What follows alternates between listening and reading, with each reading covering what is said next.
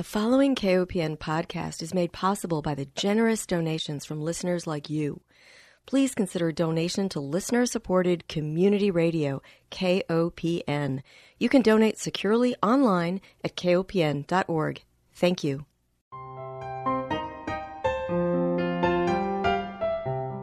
Hi, welcome to Food Sleuth Radio, where we help you think beyond your plate. I'm Melinda Hemmelgarn, a registered dietitian and investigative nutritionist on a mission to connect the dots between food, health, and agriculture and find food truth. And today I am honored to welcome my guest, Mr. Matt Lebon. He is a professional foodscaper and owner of Custom Foodscaping, which is based in St. Louis, Missouri, but provides education and leadership to foodscapers nationwide. As a foodscaper, Mr. Lebon is a practitioner and designer of beautiful edible landscapes for residential clients as well as institutions, including schools, universities, hospitals, community centers, and restaurants. He believes that food connects all of us, and that by cultivating food crops with a reverence for Mother Earth, we can begin to heal our bodies and the land.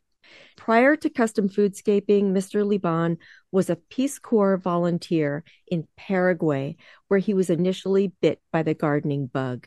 He went on to study ecological design and work on several farms, including farm manager for 5 seasons at the award-winning Earth Dance Organic Farm School in Ferguson, Missouri. Custom Foodscaping specializes in raised bed vegetable gardens, food forests, orchards, herb gardens, culinary gardens, and profitable vegetable farms. The Foodscaper Tool Shed provides free webinars and resources for professional-level foodscapers nationwide. Welcome, Matt. Thank you so much for having me. I think that what you are doing is the future of quote-unquote landscaping, and it could not be more essential as we face so many diet-related diseases, as well as harms from the traditional, what is called mow and blow landscapers. So what was it that piqued your interest in the Peace Corps in Paraguay that led you to want to bring forth what you learned there back to the States? I think it was my aha moment, my light bulb moment that really flipped the switch. Was during that Peace Corps training, we went on a tour of what was called a permaculture farm, where it was basically a farm that had studied the permaculture principles of earth care and people care, share of the surplus, and they were integrating a lot of their systems. They were using the pig manure to heat their home and create biogas. They had animals cleaning up all of the mangoes and avocados that had fallen to the ground that they weren't eating. They were heating up an outdoor shower by running tubing through a compost pile that was active. And the whole experience felt like alchemy, just pure miracles everywhere I looked. And then the food that they served us was so incredible. And it just felt like, this is so right. This is so connected, where we have this experience where we understand where our food comes from. The people and the animals are being taken care of. The food is healthier, fresher, more nutritious than I've ever had.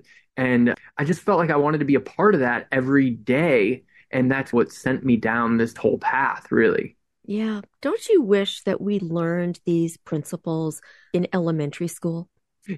I do, but on the other hand, I also feel like sometimes it's being marketed in the way that we talk about it these days as more complicated than it has to be. This doesn't have to be a subject in school or something we even ensure that gets taught, quote unquote.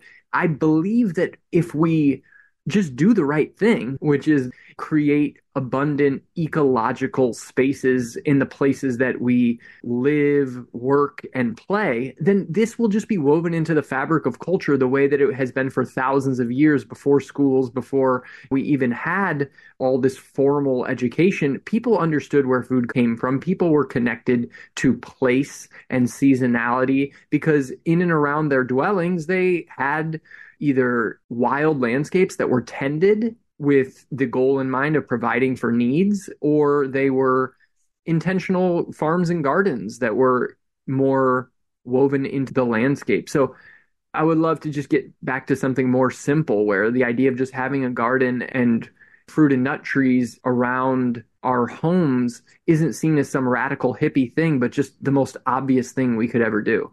That's right. And if only we had more of that around our institutions so that it became normalized. So every school had a garden, for example. I've heard this quote that there's a school in every garden. There's so many opportunities to learn science and math, and we could write stories about what we eat and what we taste and smell. So bringing it all together could be so powerful.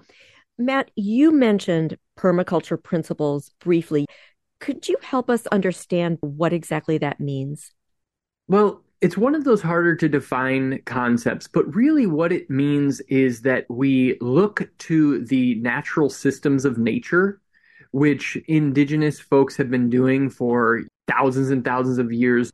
And the more modern incarnation is using some of this permaculture language, but it's really what is a abundant, thriving ecology look like?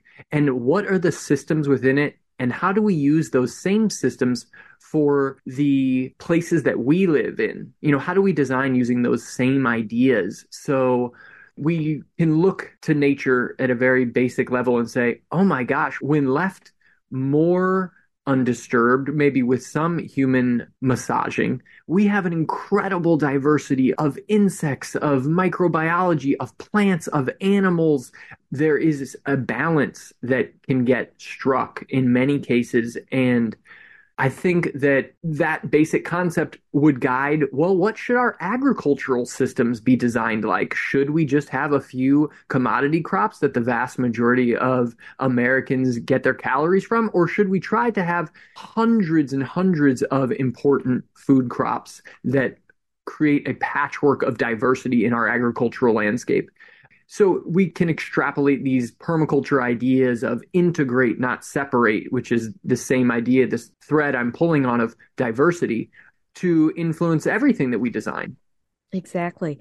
Every time I have a conversation with organic farmers, they always emphasize this notion of diversity. And before I learned that, I would drive through places like Iowa and I'd see all this green, either corn or soybeans. And I didn't know that there was a problem. So, unless we're taught the dangers of monocropping systems in terms of the loss of biodiversity and the benefits of biodiversity and what that looks like, we're really at a loss. So, I commend you for helping to show just how beautiful biodiversity can be.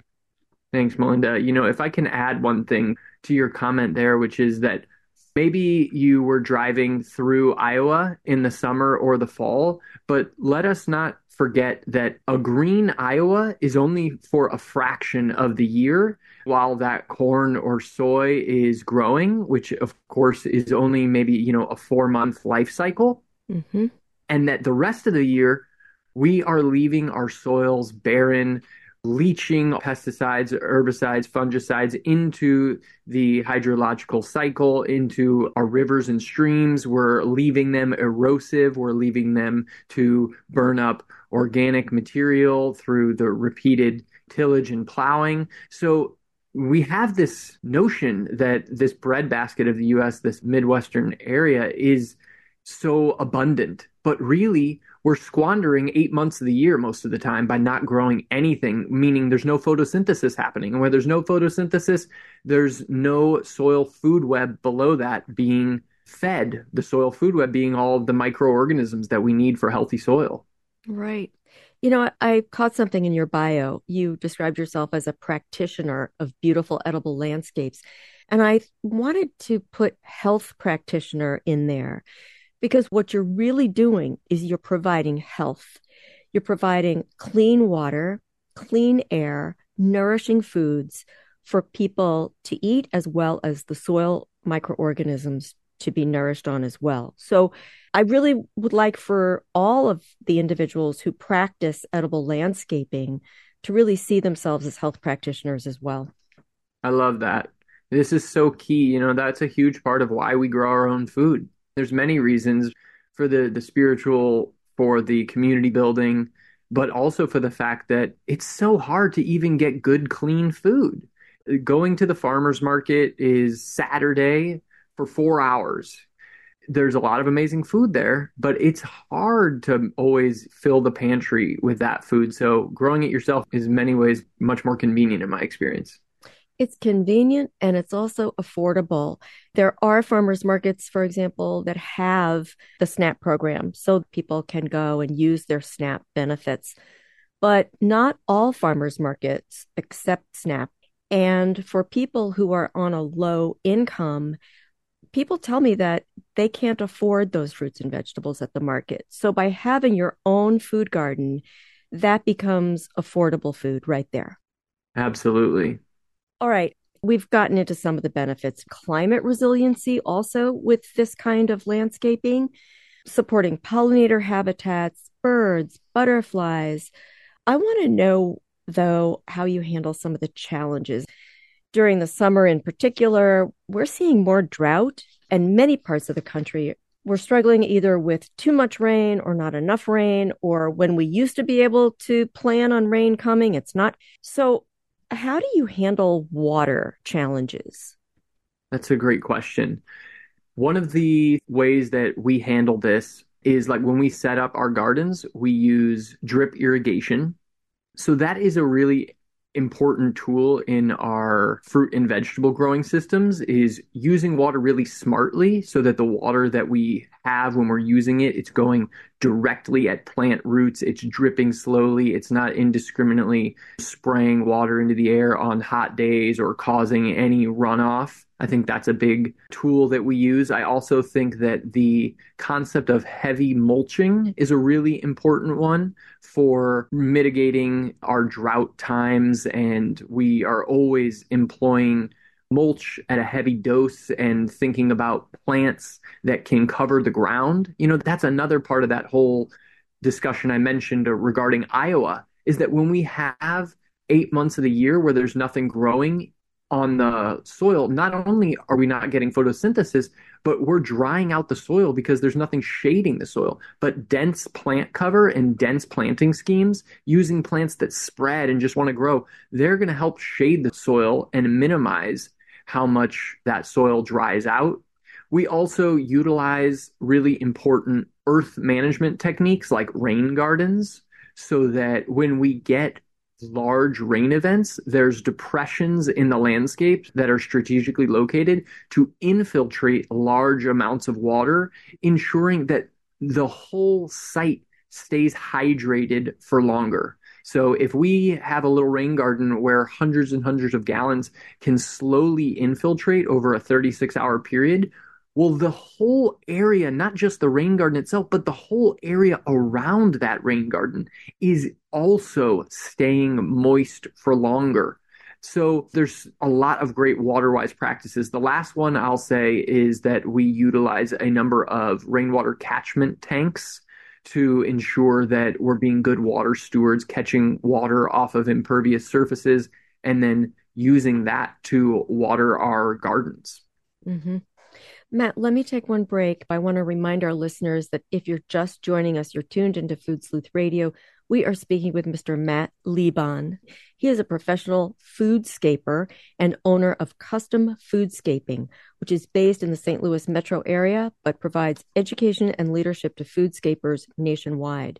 So, Matt, you mentioned compost, and are there any rules that we should all know about compost? My favorite bumper sticker is this one that I've seen a few times. It says compost happens. It's so simple. We are overcomplicating compost. Organic material, which is everything from an apple core to a wood chip to a leaf to the feather of a bird, is going to break down and become compost. We can create maybe more microbiologically diverse compost piles by managing our compost piles. But I would say to not overthink it in terms of don't let that be the deterrent. Compost is so important and it plays such a huge role in the water question that you're talking about. Because really, what compost is decomposed organic matter. And organic matter or compost is a crucial element in increasing the water retention capacity of soils. So, if we want to address our water issues, then we can get more organic matter or compost into the soil, and that will allow our plants to stay much more hydrated for a longer period of time. When I hear about these composting workshops, it's like, oh, I have to have so much brown and so much green. But you're saying that maybe that's overthinking it a bit? I would say so. My favorite way of composting is ensuring that there are plenty of browns. So you can never have too many browns. So those are things like leaves and straw and dried grass clippings. Those things will always allow your pile to balance out. Now, you can create some funk if you just throw food scraps on top of food scraps on top of food scraps, all this wet material. That can start to go anaerobic and smell kind of funky and be an unpleasant area to be around. But eventually, you know what will happen? It will become compost. That's great. And everyone should have a compost pot, I think, in their kitchens to collect all of the rinds and skins and seeds of things that we would ordinarily put in the trash. That is such valuable compost material. All right. I want to talk about additional challenges, and I'm using this time to share some of my own.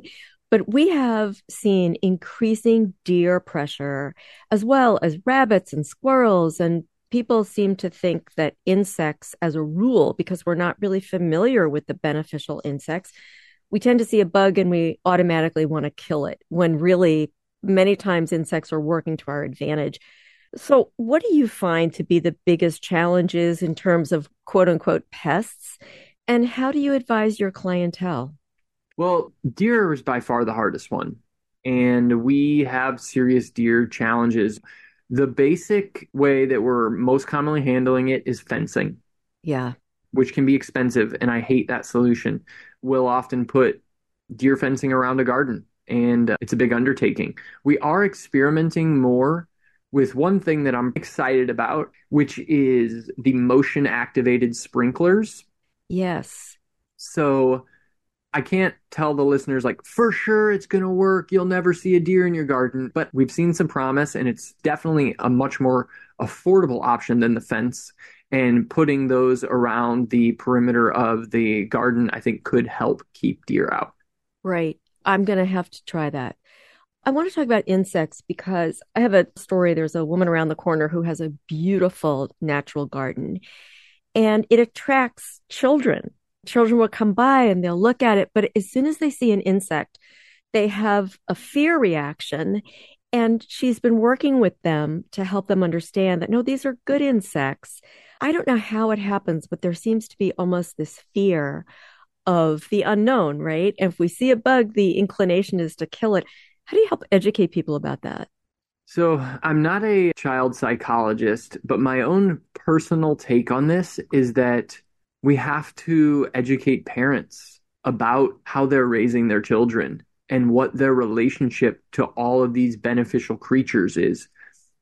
Very often, in my experience, even people like teachers and parents are saying that's dirty, don't touch that, that could hurt you, that could bite you, let's kill it, get it out of the house. These are all the messages that kids are internalizing at a super early age before they're even verbal. They're picking up from adults that these things are not good for you, don't get close, it could hurt you, fear the unknown. I think we have to encourage parents and teachers to think critically about the message that they're passing on to these young children because they learned that reaction somewhere. And in my heart, I do not believe that children are scared because it is biologically wired that way. I think somebody told them there's reason to be scared of those things. I'd be curious about your opinion on that. Well, I think, as you mentioned earlier, having exposure culturally to natural foodscapes where we see insects performing good roles for us and we help that kind of nature education along with our elementary school education, I think that's where we can have the biggest impact in teaching how we're all connected in this universe rather than having these systems where we're in control and we're dominating and we're wiping out one species. I was curious to know how you felt about the invasive thinking. I am definitely more of an outlier in my field. I am not nearly as passionate as many people that I often talk with about the removal of invasive species. First of all, I hate the negative thinking about invasives, like bad, ugly, unwanted. It's all of these negative terms. And these are just beautiful plants who, wherever they came from, they evolved with their gift to their natural ecosystem. And these are just plants who've never wronged anybody. We are only lacking in our ability to see the larger story, in my opinion. And oftentimes we are willing to go to great lengths to poison all of these plants, poison the land that they are on, only to find that we can't even spray enough poison to kill all this stuff because the spread of honeysuckle and the spread of autumn olive and the spread of so many of the plants that are common in our region. You've got 1,000 acre farm that's full of honeysuckle and you can wipe it out, and the neighboring farm isn't wiping it out, and a huge seed bank is just spreading there again the next year, and we have to stay on it. I think that there's reasonable examples for the effort to get rid of invasives in favor of something more biodiverse and abundant, but the level of energy, both human energy and mechanical energy, roundup energy, the lengths we are going to, it seems out of balance to me. I could not agree more. I see such devotion, as you described, to getting rid of these invasives to the point where we're putting so much poison down without really reading those labels carefully. There's always an unintended consequence where another creature or plant that would be desirable is harmed. So I'm with you in helping others rethink this whole notion of invasives. Matt, we just have a few minutes left, and I want to offer you an opportunity to share stories about what you've learned in your work. I think the biggest thing that I've learned is how much parents seek opportunities to get their children outside and away from their iPads and the iPhones and all the technology, and how the largest opportunity we have is planting a foodscape where a kid, before it's too late, can go outside and pick a strawberry or pick some asparagus and know what it is to grow up with that tactile experience with dirt under their fingernails. And I hear stories like that from parents. We get pictures. This one incredible client harvested their grapes on the grape trellis that we planted them and made grape jelly and dropped it off to us at our house. And just like how powerful that is. She has two little kids with whom she made that grape jelly. And that experience of growing something, have it be bountiful, making it from scratch in the kitchen with your kids, having them learn that lesson, dropping it off to somebody else and spreading that bounty. Those are the anecdotes that give me hope that this can make the world a better place.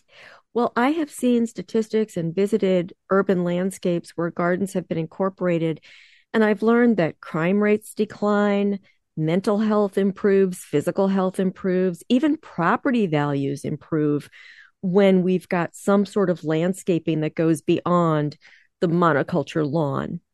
Absolutely. It's such a win-win. I think that we just have a little bit of education to do because there's always going to be the naysayers who say, well, what are we going to do with all the apples if they start falling to the ground? Which to me, these are just crazy problems to be concerned about. We have solved much harder issues than what to do with abundant food falling to the ground. So I think we can figure out the foodscaping issues as well. Right. I remember having a discussion with a group about having fruit trees. And as you say, there's the fruit litter that people talk about and don't like. But there was one comment that, oh my gosh, it's going to bring bees. Mm. It's all just points to this huge disconnection and re-education of ecological literacy that has got to start at the early age. And I feel like that is why it's so key to grow up with this stuff, because if parents are willing to make the investment in raising the next generation to grow up around these plants and feel a degree of comfort and familiarity, then I think we will have the stewards and champions within our communities when they're adults to actually mobilize the resources needed to make this possible. Right. You described a positive experience with a family growing the grapes. And I think that that is such a beautiful example of the joy of abundance. So we're nourishing ourselves, we're harvesting together, we're taking children away from screen time and bringing us together to make something nourishing, and then sharing that food is beautiful. Have you seen also positive examples at institutions where you've established foodscapes? We've seen great examples, especially at restaurants and schools. One of the things that gives me the most hope is planting perennials at schools because I feel passionately that the school vegetable garden is a really hard thing because of the way that our summer break system is set up. But we have worked with several schools where we've done things more like food forest style, planting lots of fruit trees that bear in the fall, things like pawpaws and persimmons and apples and pears, and things that bear in the spring, like asparagus and perennial herbs, like lemon balm, for example, is one that I love in schools. So we've worked with some schools that are integrating their gardens into the curriculum. Two projects just this spring we're doing are school community projects where there will be integrated into the learning. And we've also worked with several restaurants that they love the weird ingredients, the easier to grow plants that are oftentimes lesser known. And so they really are a key ally in educating the greater public about these types of plantings. I'm just seeing rock star chefs have a huge role now in the education world because these are parents who have kids. And when they learn about, oh, these are these cool native foods, these are important plants for our ecology, and getting the opportunity to eat them gets them excited about buying them, about growing them. And a lot of our cultural education, I think, is happening through restaurants these days. I agree. Well, unfortunately, we're out of time. We've got to close, but I want to thank our listeners for joining us. Remind everyone that Food Sleuth Radio is produced by Dan Hemmelgarn for KOPN in Columbia, Missouri. But most of all, I want to thank my guest, Mr. Matt Lebon. He is a professional foodscaper and owner of Custom Foodscaping, which is based in the Metro St. Louis area, but provides education and leadership to foodscapers nationally. And the website is www.customfoodscaping.com. I'll provide links along with the show. Matt, thank you so much for the important work that you're doing and for being my guest. I'm so honored to have gotten to speak with you. Thank you.